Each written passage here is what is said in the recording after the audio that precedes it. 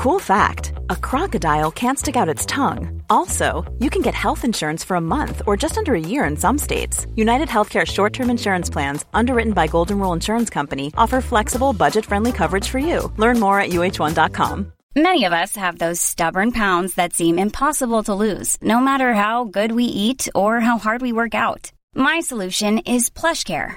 PlushCare is a leading telehealth provider with doctors who are there for you day and night to partner with you in your weight loss journey. They can prescribe FDA-approved weight loss medications like Wegovy and Zepbound for those who qualify. Plus, they accept most insurance plans. To get started, visit plushcare.com/weightloss. That's plushcare.com/weightloss. A small reminder, this episode is actually brought to you by When Diplomacy Fails' t-shirts. Because what else will we be sponsored by? At the moment, I'm actually wearing a When Diplomacy Fails t-shirt. They are very comfortable, they are very soft, and what better way to wear your clothing than to spread the word about the baby. If you're interested in purchasing a t-shirt, I would recommend you go to either historytees.net and click on the podcast selection at the side, or you go to the When Diplomacy Fails official website, because that's how advanced we are now, www.wdfpodcast.com, and simply click on the t-shirt banner. Make sure to use the code WDF16 to get your discount.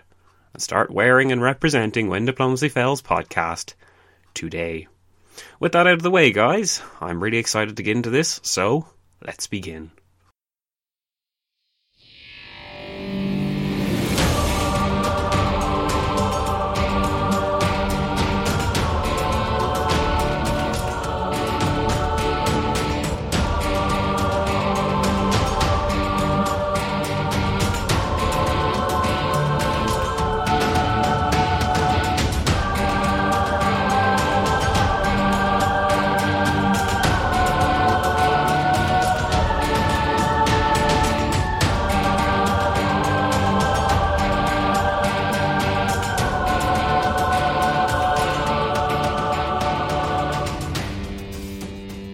Welcome to WDF Asks, Is Westphalia Overrated?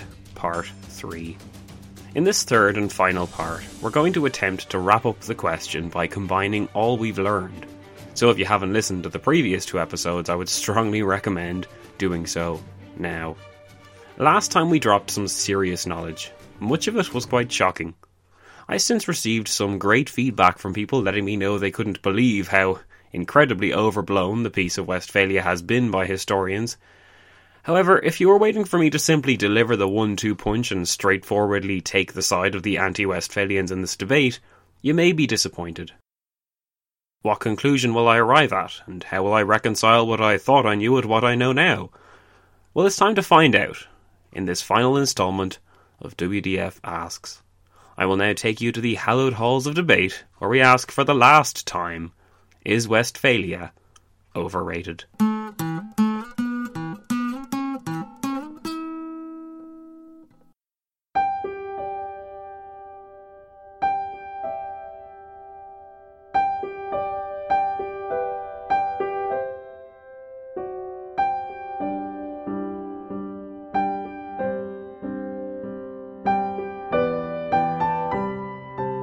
The stunning rebuke of the Peace of Westphalia, conducted by the anti-Westphalians in the last episode, deserves summarising and further reflection here, so if you lost all your marbles after the previous revelations regarding 1648, then fear not.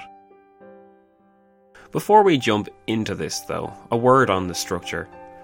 If we were to just throw the different opinions out there, things would probably get a bit messy, or more messy than they already are, so instead we're going to split the debate into different categories.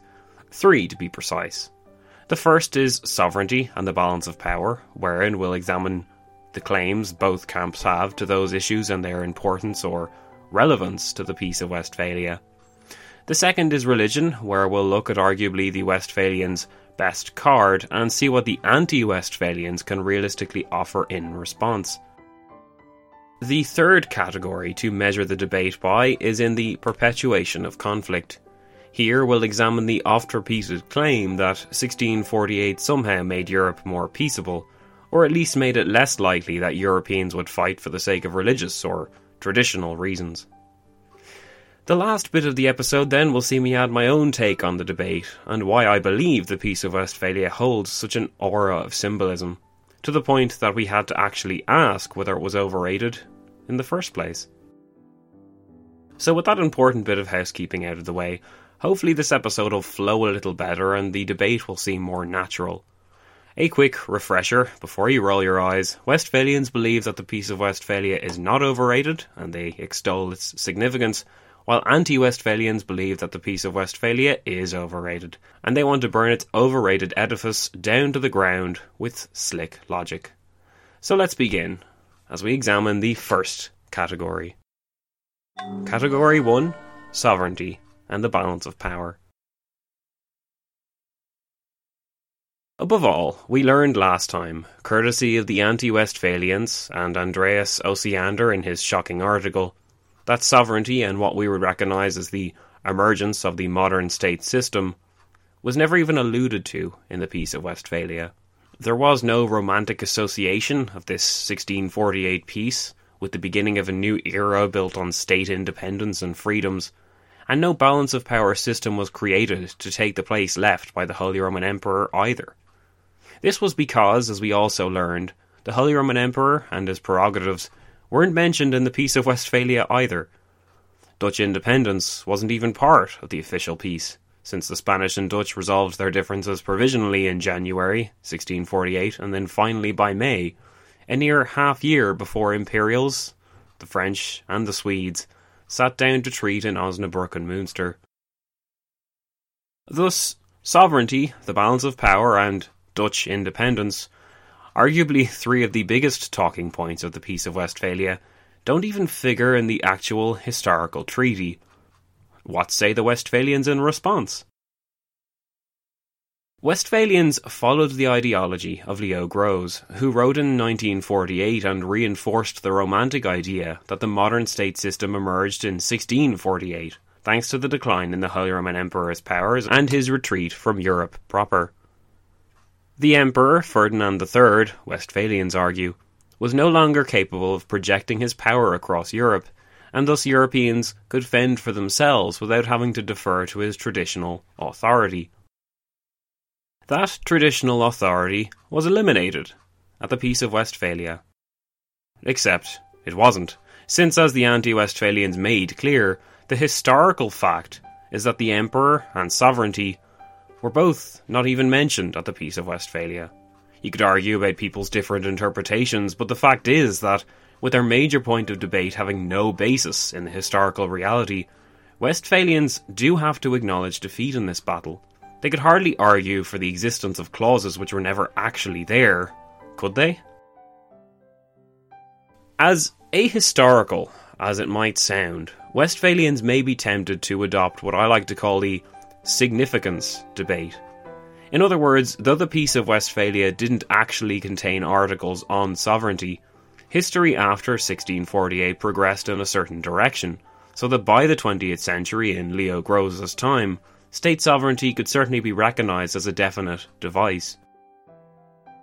Westphalians would argue that because state sovereignty thus existed, we must attribute its existence to some cause, even if it cannot definitively be proven that such a cause was intended by those that incepted and signed the Peace of Westphalia.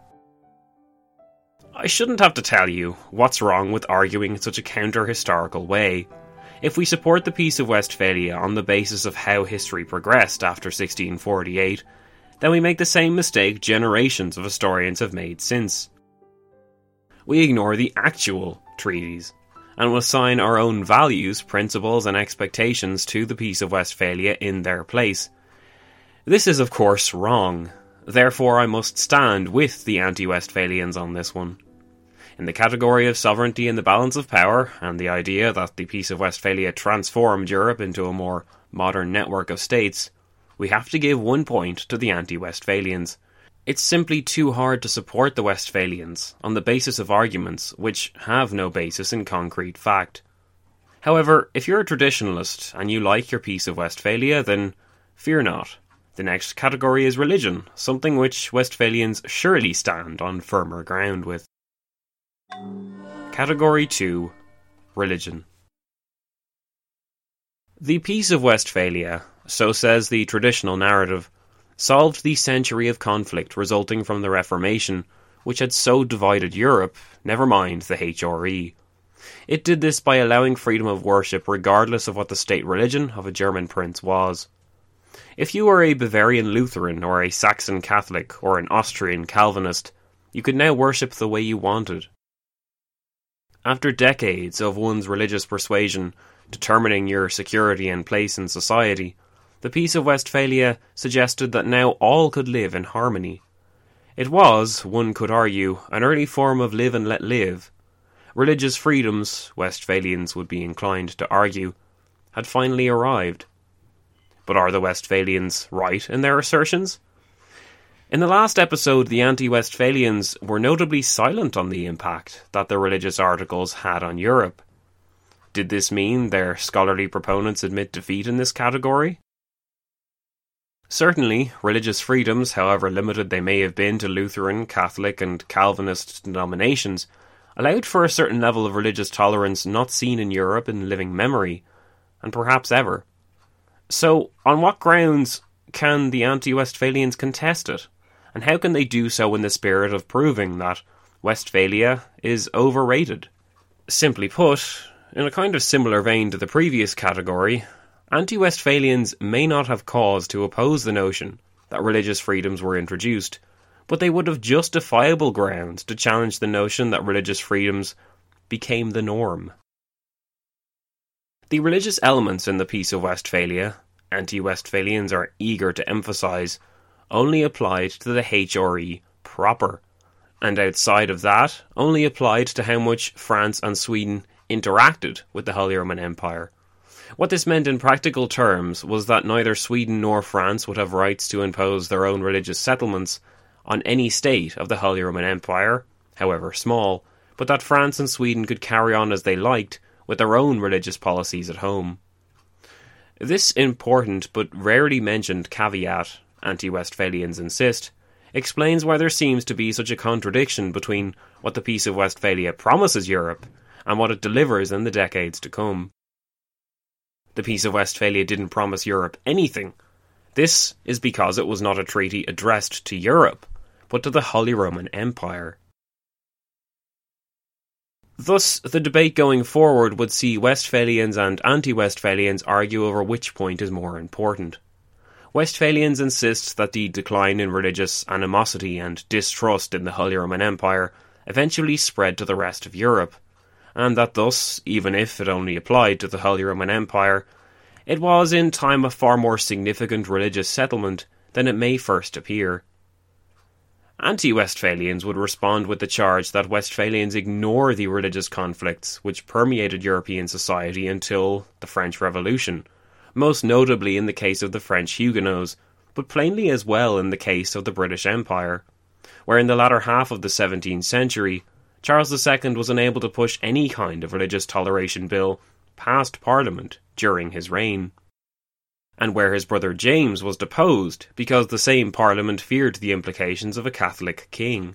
Such actions were not those of a Europe influenced by the religious freedoms promised by the Peace of Westphalia. Anti-Westphalians also point to the determined Catholicism of Louis XIV, and the fear other European states had of him and France somehow erecting a Catholic universal monarchy at the heart of the continent.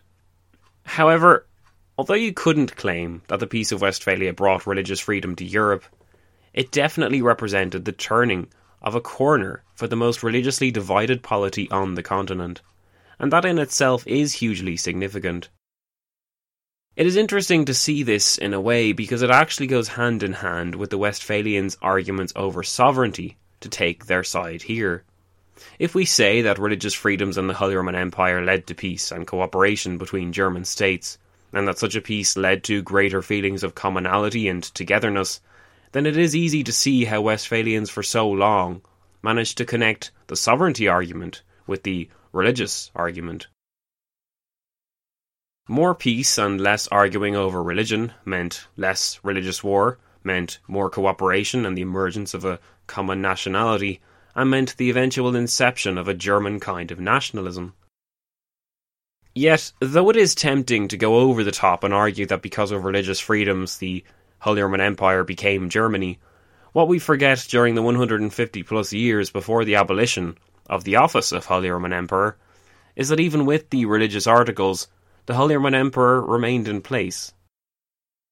Whatever his subjects may have felt about their religious freedoms, he was not about to let them detach themselves from the Holy Roman Empire and form their own nation-states. On top of this, nationalism never reared its head until the 1848 revolutions in any kind of recognisable form. Before then, the Holy Roman Empire regularly fought amongst itself over petty issues of inheritance, power and status. These German states didn't need religion, in other words, to create conflict amongst themselves. They simply continued with the rivalries and squabbles which had been inherited from centuries of history already, with a notable exclusion, this time, of religion. In short then, the connection Westphalians had for so long sought to make between religion and sovereignty doesn't work, and that again is why we gave the anti-Westphalians the point in the first category. Here though, can we really award a point again to the anti-Westphalians? In a sense, you could say it's a draw. Westphalians had their empire-wide religious toleration, which even Louis XIV would have to respect when he goes gobbling up Alsace and Lorraine, two Holy Roman Empire designates protected by the religious rulings. At the same time, though, anti-Westphalians are right too. Religious warfare did not end after 1648, and as we've seen, Europeans did not throw down their crucifixes and take up arms for other causes instead. It was far from an automatic transition, and right up until the 20th century, religion played a huge role in how a state presented itself. Penal laws remained in place in Ireland until 1829. Until that date, Catholics in Ireland couldn't sit in Parliament at all, purely because of their religious persuasion. So it's a bit rich for Westphalians to dress the religious articles of the Peace of Westphalia up as much as they have done. If we could compromise, we would say that the religious articles of the Peace of Westphalia are overrated, which would surely satisfy the anti-Westphalians, but I would still feel compelled to hand a point over to the Westphalians here. Ending religious warfare across Europe may have been out of the Peace of Westphalia's hands, but it did end religious warfare in the Holy Roman Empire, or at the very least, it massively toned it down. For that hugely significant act alone, while it is definitely close, I'd have to give the point to the Westphalians. Which brings us now to Category 3, Conflict and Peace. Before I knew or understood anything about the 30 Years' War or the Peace of Westphalia, I assumed that 1648 stood for the point where peace became more prevalent and Europeans stopped fighting amongst themselves. Of course, take one look at history and you know that that doesn't happen, but does that mean that the Peace of Westphalia didn't stand for European peace? War continued in Europe in many respects unchanged from the awful form it took during the 30 Years' War. What does become more important are sieges, interestingly enough, as Louis XIV's wars will make clear. But other than that, soldiers still devastate the land, great figures still fight wars for power, glory and influence, and war in general remains a tool of foreign policy. You never really see much widespread condemnation of war, such as the kind I expected to find when investigating the period. What's the big deal with the Peace of Westphalia then, if everyone just carries on regardless? Westphalians may argue that the Peace of Westphalia is important purely because it ended the 30 Years' War, particularly in Germany.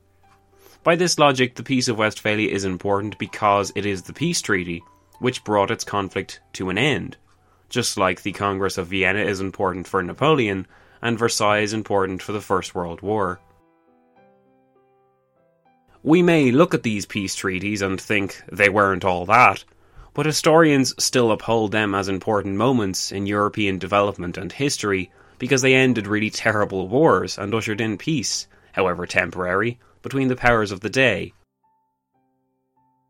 Westphalians would argue that we don't look at the Congress of Vienna or the Treaty of Versailles and question their legitimacy. We instead take the peace deals for what they were, important watershed moments in history, when diplomacy won out and war came to an end. Why can't we look at the 30 Years' War and the Peace of Westphalia in the same light? Does this argument even hold water at all? In a sense it does. As bad as the wars of the Reformation had been before, and as bad as the Habsburg-Bourbon rivalry had been in the past, those squabbles were nothing compared to the 30 Years' War. It was a colossal, all-consuming conflict which bankrupted princes and destroyed state infrastructure. What was more, conflict reigned for 3 decades, an incomparably long time when you consider that economies back then depended on agriculture and the steady flow of certain goods, all of which were torpedoed when bandits ruled and there was so much constant pillage in the village. In times past, even I erroneously stated that the terrible nature of the 30 Years' War convinced the participants that such a war should never be fought again, and that war from 1648 onwards was somehow less bad. War, of course, continued without any reference to how bad it had been in the past, because human beings never seem to learn, but at the very least there was no conflict as long in duration as the 30 Years' War to hit Europe since the 30 Years' War. It is on this basis that the 30 Years' War was an era-defining conflict, which was never replicated in such levels of intensity or duration again, and that because the Peace of Westphalia ended it, that treaty is highly significant, that Westphalians argue their case. There is a measure of fairness in the point of view that the Peace of Westphalia is important simply because it ended the 30 Years' War. I don't think anyone, even the anti-Westphalians, would dispute the idea that ending the 30 Years' War was a good thing. On the other hand, though, anti-Westphalians would argue against placing such an emphasis on the importance of the peace for the sake of it. Once again, anti-Westphalians argue from the point of view of application. Just as surely as the religious articles of the Peace of Westphalia didn't apply to the European continent, so too did the Peace of Westphalia not guarantee any kind of peace among the European powers. A case could be made, granted, for German history being less conflict-ridden after the Peace of Westphalia, but even then, look at the wars of Frederick the Great between 1740 to 80, and you'll see a Holyroman Empire in just as many pieces as during the 30 Years' War. The wars may not have been continuous, but if we take for granted the fact that the interested parties weren't always fighting during the 30 Years' War, especially in the 1620s and in the 1640s leading up to the Peace of Westphalia, then it becomes relatively easy to argue that the formula of conflicts seen in the 30 Years' War was replicated elsewhere. Look at Louis XIV's era of rule, where from 1667 to 1714, Europe was in total peace for less than 10 non-consecutive years. 10 non-consecutive years! Everywhere you looked, a new war was being started at that stage. In 1672, in 1682, in 1702, all of these milestones in European history were peppered with conflicts, and they contained anecdotes just as devastating to Europe as the 30 Years' War had been, some even more so. For example, the French devastation of the Palatinate in the late 1680s and early 1690s, ostensibly to prevent the enemies of France from using the lands along the Rhine for forage, still features in the memory of many towns there, which were burned to the ground and forced to rebuild anew elsewhere.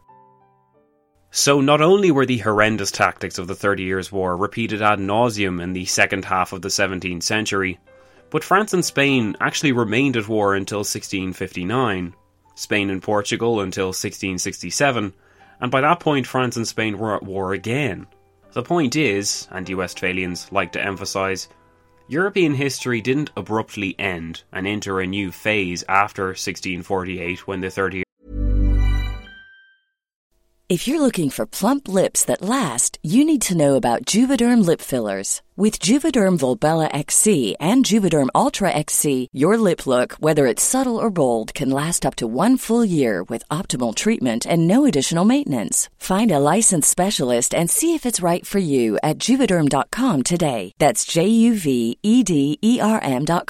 Add fullness to lips in adults over 21 with Juvederm Volbella XC or Juvederm Ultra XC. Do not use if you have severe allergies or a history of severe allergic reactions, or if if you're allergic to lidocaine or the proteins used in Juvederm. Tell your doctor if you have a history of scarring or taking medicines that decrease the body's immune response or that can prolong bleeding. Common side effects include injection site redness, swelling, pain, tenderness, firmness, lumps, bumps, bruising, discoloration, or itching. As with all fillers, there's a rare risk of unintentional injection into a blood vessel, which can cause vision abnormalities, blindness, stroke, temporary scabs, or scarring. For full, important safety information, visit Juvederm.com. Imagine the softest sheets you've ever felt. Now imagine them getting even softer over time. That's what you'll feel with Boll & Branch's organic cotton sheets. In a recent customer survey, 96% replied that Boll & Branch sheets get softer with every wash. Start getting your best night's sleep in these sheets that get softer and softer for years to come. Try their sheets with a 30-night guarantee. Plus, get 15% off your first order at bollandbranch.com. Code BUTTERY. Exclusions apply. See site for details. I'm Sandra, and I'm just the professional your small business was looking for. But you didn't hire me because you didn't use LinkedIn Jobs. LinkedIn has professionals you can't find anywhere else, including those who aren't actively looking for a new job, but might be open to the perfect role, like me. In a given month, over 70% of LinkedIn users don't visit other leading job sites. So if you're not looking on LinkedIn, you'll miss out on great candidates like Sandra. Start hiring professionals like a professional. Post your free job on linkedin.com/people today. Years' War supposedly ended. The 30 Years' War itself, continued on in different spurts and related conflicts, which in turn spawned further conflicts, which in their turn led to a reigniting of conflict across the wider continent. That's why we cannot overestimate the significance of the Peace of Westphalia. It didn't end anything in practical terms. Competition remained alive and warfare was the constant companion to this competition. Religion wasn't the driving factor, I think we've established that, but statesmen and rulers made it clear on numerous occasions that if they couldn't use one thing as an excuse, they'd use another one. We forget that the 30 Years' War didn't end anything because we have become victims of the idea that history exists in boxes. Yet, without the 30 Years' War, there would have been no wars of Louis XIV. No Anglo-Dutch wars, and certainly no wars of the Spanish succession. Without the actions of Brandenburg in the meantime, there may have been no Frederick the Great of Prussia. Think of it this way. Without the First World War, there was no Second World War. Anti-Westphalians argue that emphasising the importance of the Peace of Westphalia causes us to miss the nuances of the rest of the 17th century, and dislocates us from the actual flow of history. Just as surely as we'd never understand or appreciate the 20th century if we merely looked at the Treaty of Versailles and argued that it was super important because it ended the First World War. Peace treaties ending wars is all well and good, but the realist knows that just because the peace is signed, it doesn't mean that the war has been driven out of everyone's minds, and it certainly doesn't mean that the rivalry or competition is over either. It is for this reason that I feel the argument of Westphalian significance for the sake of peace falls flat. The Peace of Westphalia brought about the end of the 30 Years' War, true enough, but that's all we can attribute to it historically. It didn't cure conflict, it didn't make Europeans less likely to make war for any number of reasons, and it didn't end any kind of era. Before this, I had it in my head that at this point I was going to pose the idea, a new theory of my own, that the death of Louis XIV represented a more significant milestone than the Peace of Westphalia, because at that point war becomes less prevalent at last. Well, for a little while anyway. Then I remembered that there was this thing called the War of the Quadruple Alliance 4 years later, spearheaded by Louis's grandson at the helm of Spain, and I realised I knew nothing at all. But this proves an important point. History was never meant to provide us with easy-to-delineate borders of conflict or time periods that we could put in boxes, because as large plots of land, led by reckless and self-interested human beings, states could never behave in a way that was anything other than chaotic and utterly unpredictable. That's why history unfolded the way it did and continues to unfold the way it does. Human beings decide when they want to stop fighting, and let's just say that no peace treaty led them to that decision for a very long time. And certainly not the Peace of Westphalia. So after all that, we come to an impasse. What's more important? That the Peace of Westphalia ended the 30 Years' War, or that war continued after the 30 Years' War very much the same as it did before, with no genuine restrictions on causation or general horribleness for all involved? If that was the question we were tasked with answering today, I'd say I'd have to give both sides 1 point each. But that's not our mission. We instead are asking whether Westphalia is overrated. This means that if you, like me, were of the opinion that war became less involved, less deadly, less expensive, or somehow less total, then you would have to acknowledge that you'd been duped. As we saw, the Peace of Westphalia achieved none of these objectives historians have since assigned to it, because it was never tasked with achieving them in the first place. It's not like everyone at Westphalia sat around and was like, how do we make peace for eternity? No one would have been that naive. It is for this reason that I must give a point to the anti-Westphalians. This means we end the scoreboard with 2-1 to the anti-Westphalians, and it also means we've accomplished our task.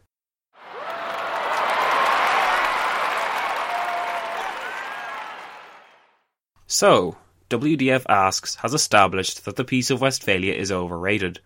We looked at both sides, we considered what the Peace of Westphalia means in the general trend of history, and once we dispelled much of the myths that surrounded it, I feel it's hard to conclude on any other point of view than, yes, the Peace of Westphalia is overrated.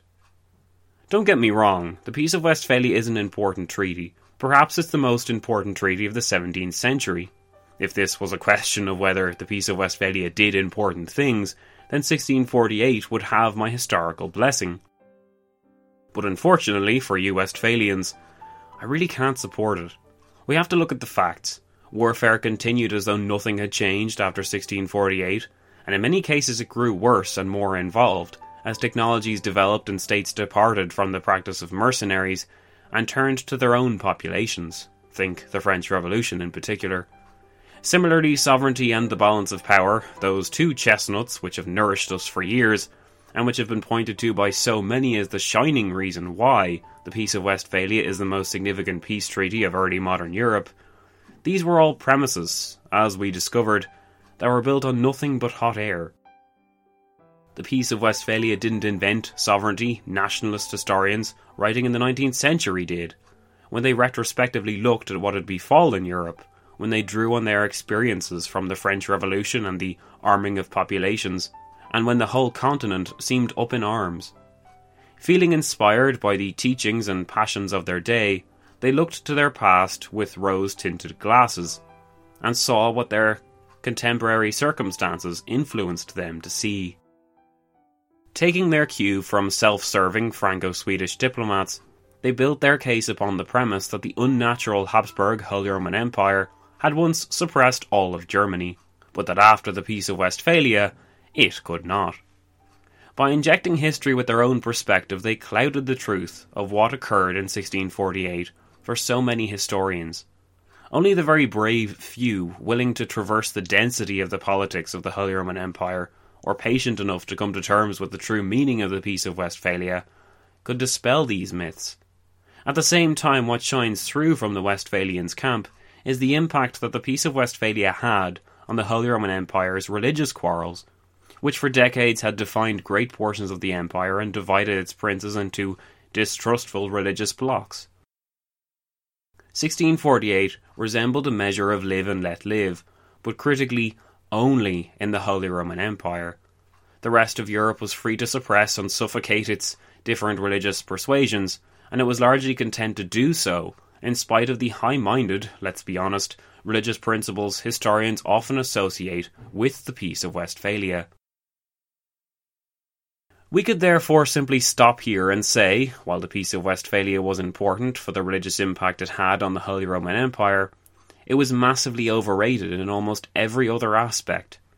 Yet to do so and leave it at that misses the point.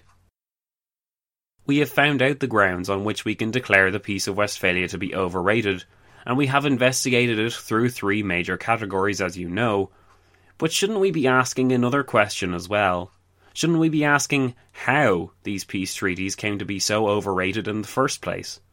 I know, we already answered that in a way. It became overrated because of Franco-Swedish propaganda and nationalist historians. But are these the only reasons why? Does it not say something about the way we study history and the way we approach it, that so many of us were content to accept 1648 as a kind of cut-off point in history? A cut-off point which was bookended by the Peace of Westphalia? It made sense to us, in a way, that history would need such a cut-off point. But isn't it right to be looking for cut-off points or defining moments that help us separate one era of history from the next?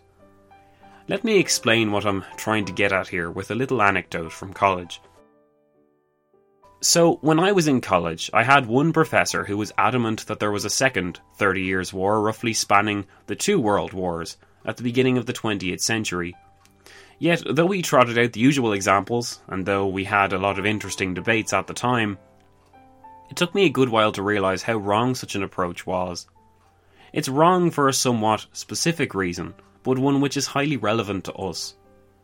If you're trying to prove a historical point, if you're trying, despite yourself, to put history into different boxes, then you will clip bits off that don't fit. You will squeeze issues and characters into your box and hope that they go unnoticed.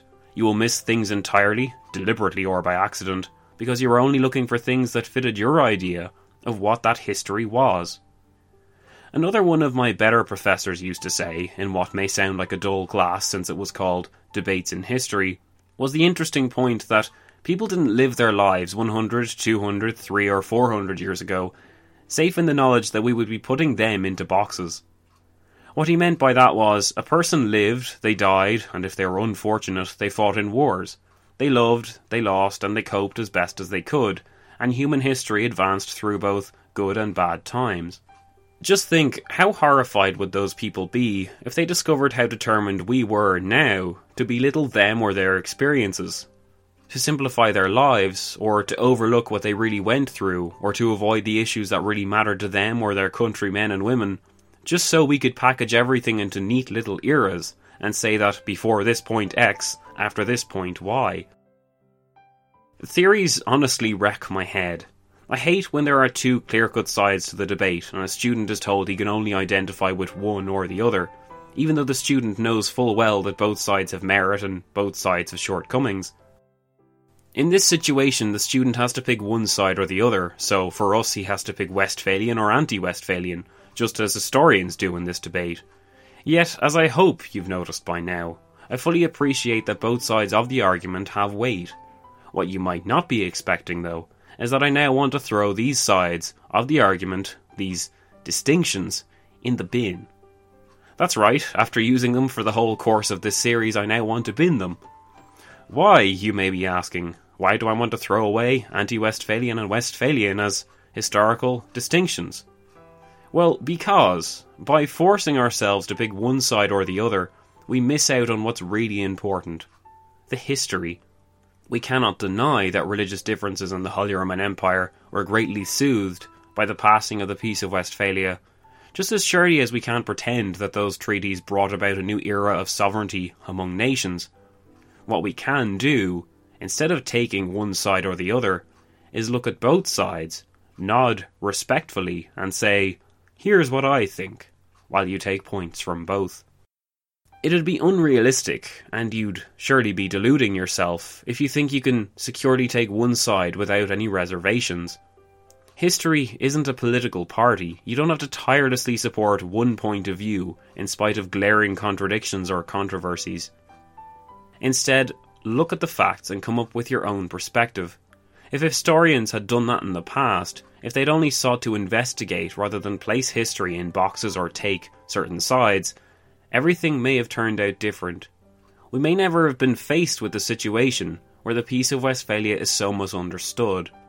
And not only that, but more students could have been better positioned to study and thus further our understanding of the 30 Years' War if they were led into the era and told to think for themselves, rather than being handed the two different schools of thought and told to debate them.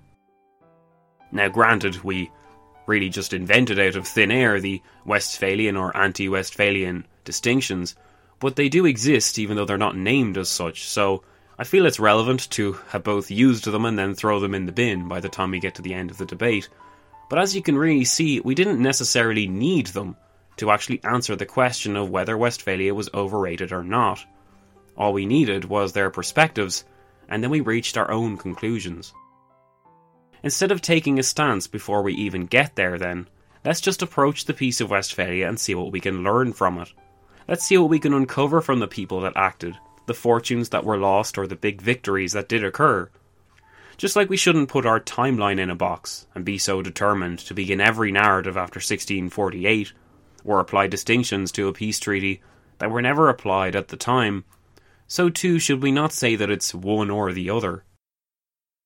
I'm neither a Westphalian nor an anti-Westphalian, and while I do believe that historians have overrated the Peace of Westphalia, I still believe at the same time that it was an important milestone in human history, and that it deserves, critically, to be studied. It's not about the post-Westphalian or pre-Westphalian age. It's about stories, struggles, victories, underdogs, war, peace, and of course diplomacy. Just as surely as we can reinterpret what the Peace of Westphalia means for history, I'd like to think we can throw caution to the wind a bit when studying history, and take our scientific glasses off from time to time. On the surface, you may think we've gone off topic to a dangerous degree here. But here's the thing. When I began this series, I wrote up nearly 10 pages on why it was so important to not put history in boxes. Then I realised I'd gotten off topic, but I also appreciated that some fire within me had been lit, and I felt that my passions were worth sharing here. The reason why we don't understand the Peace of Westphalia, and the reason why we have to even ask if it is overrated, is because for so long history books began or ended at 1648. Through that hugely significant fact alone, generations of historians implied that the Peace of Westphalia was a watershed moment, and when enough people parroted this view, a consensus started to emerge. By breaking through this consensus, by asking is Westphalia overrated, we have succeeded not just in giving a different perspective on this era of history, but we've also challenged you to think outside the box. Just imagine how many other Westphalias may be out there, waiting to be deciphered and reinterpreted for a modern audience. Just imagine the myths that are waiting to be dispelled, or the truths that are waiting to be uncovered. You see, history deserves better than slapping our own classifications or terminology onto it. Just like history loses much of its luster if we become bogged down in debating finer points and trying to identify ourselves into different debating groups. History won't thank us for sitting on the debating team and arguing that sovereignty was brought up in the Peace of Westphalia, darn it, because of X, Y and Z, without actually investigating, for example, what sovereignty meant to people in 1648. We learn from history. We benefit from history and we answer the great questions of history by looking into the past and assessing the facts as they are. The Peace of Westphalia is overrated. But that doesn't mean that its treaties mean nothing or meant nothing to the people that spent nearly 4 years negotiating their way towards the signing of it, and it doesn't mean that we can't learn anything from it either. So this is in many ways a cautionary conclusion.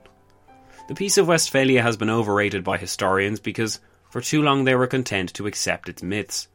These myths became so impenetrable and the consensus so assured that people came to forget what actually happened in 1648, and that's not right. Soon it was taken for granted that the Peace of Westphalia meant a certain thing, and ushered in a certain something else, and before you knew it, everything began after 1648. Nothing to see here, keep moving on. If we want our history to be box-free, if we want the stories to flow and the actual people to shine through it, then we need to look for connections, rather than eras. We need to say, this war affected this country, and this country then did this, and then it made peace, and then this happened. But what we don't need is to state that this war affected this country, and then this country did this, and then it made peace, and then the end.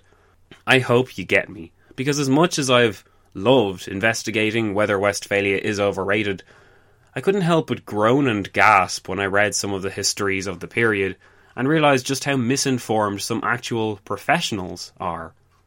I groaned because these historians presented history in a pretty package, tied up and bookended by different peace treaties, Westphalia, Vienna, Versailles, etc.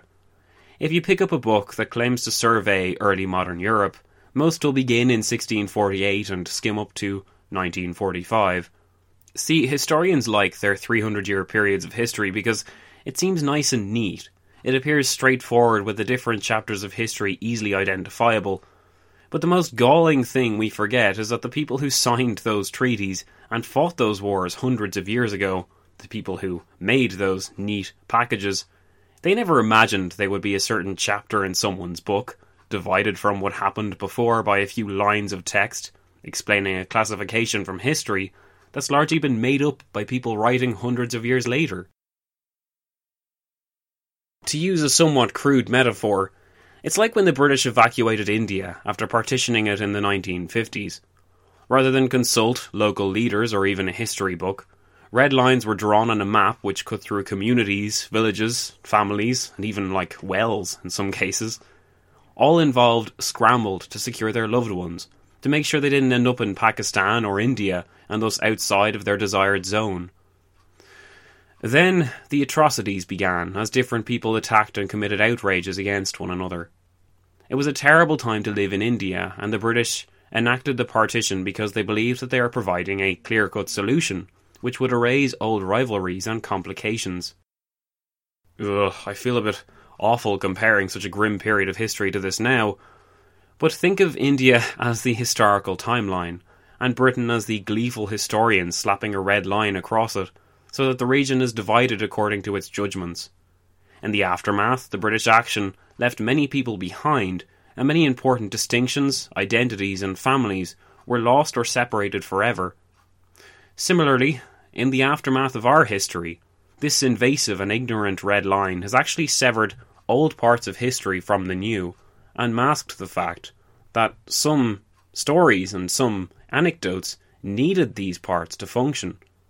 The history may be neatly divided, and perhaps it reads more straightforwardly, but no historian will ever tell himself with certainty that the dividing line was anything other than crude and limiting. So as a result, we have the Peace of Westphalia. It just kind of sits there because nobody seems to know enough about it to question its existence, and nobody knows much about what happened after it either. So rather than dwell on it, rather than dwell on the partition, we accept the divide and incorporate it into our studies and move on. People's lives are cut off from what they did before 1648, the origins of conflicts, the true nature of how the Holy Roman Empire works, the development and furthering of religious differences across Europe, the reasoning behind expansion into the New World, the cultivation of new rivalries and the ambitions of stately figures. All of these are issues which the 30 Years' War and thus the Peace of Westphalia spawned or significantly added to. Therefore, to truly grasp history, we have to grasp it all. When Diplomacy Fails' virtual motto with this stage, thanks to the Tudors, is, to get to the heart of the story you have to go back to the beginning. And it rings true again here. We would never begin a history book halfway through and expect to know what's going on, yet so many narratives do this when they begin their tale in 1648. To cover up what they left behind, they simply leave bits out. Through such actions, not only do they cheapen and dull the appeal of history by cutting out some potentially fascinating bits, but they also add to the illusion that the Peace of Westphalia was in the past, that it's outside the realm of examination, that it's somehow untouchable now.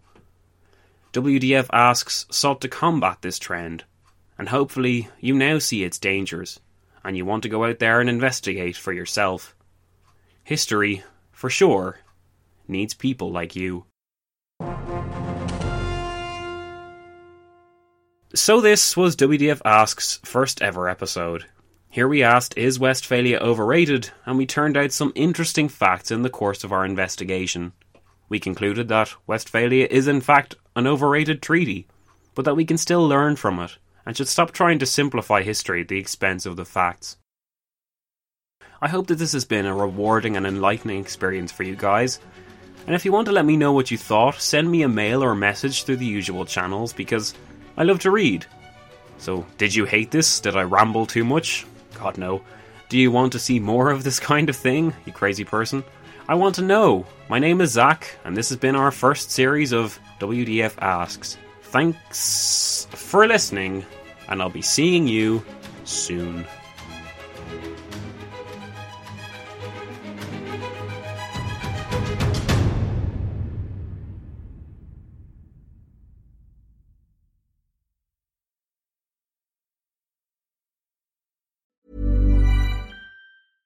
Mom deserves the best, and there's no better place to shop for Mother's Day than Whole Foods Market. They're your destination for unbeatable savings, from premium gifts to show-stopping flowers and irresistible desserts. Start by saving 33% with Prime on all body care and candles. Then get a 15-stem bunch of tulips for just $9.99 each with Prime. Round out Mom's menu with festive rosé, irresistible berry chantilly cake, and more special treats. Come celebrate Mother's Day at Whole Foods Market. Hey, it's Paige DeSorbo from Giggly Squad. High quality fashion without the price tag. Say hello to Quince. I'm snagging high-end essentials like cozy cashmere sweaters, sleek leather jackets, fine jewelry, and so much more. With Quince being 50 to 80% less than similar brands. And they partner with factories that prioritize safe, ethical, and responsible manufacturing. I love that. Luxury quality within reach. Go to quince.com/style to get free shipping and 365-day returns on your next order. Quince.com/style.